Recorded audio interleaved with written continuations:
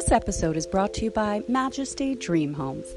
To sell, buy, or build your dream home, visit MajestyDreamHomes.com now.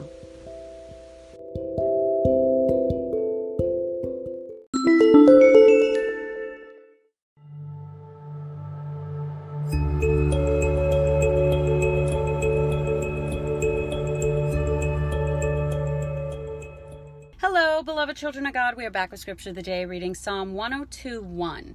Hear my prayer, O Lord, and let my cry come unto thee. You guys, when you go into the presence of the Lord into deep prayer, it should bring you to a point of tears. It should bring you to a point of crying out to the Lord for his mercy and his protection and his wisdom. We live in a sinful, fallen world with evil. We're surrounded by evil, you guys, but God is our refuge and safe place. So go to him, cry to him. You know, he hears the cry of the broken and contrite heart. So pour out your heart before the Lord. He loves you. He wants to comfort you and protect you. So go to him, and I pray he hears your prayers. In Jesus' name, amen.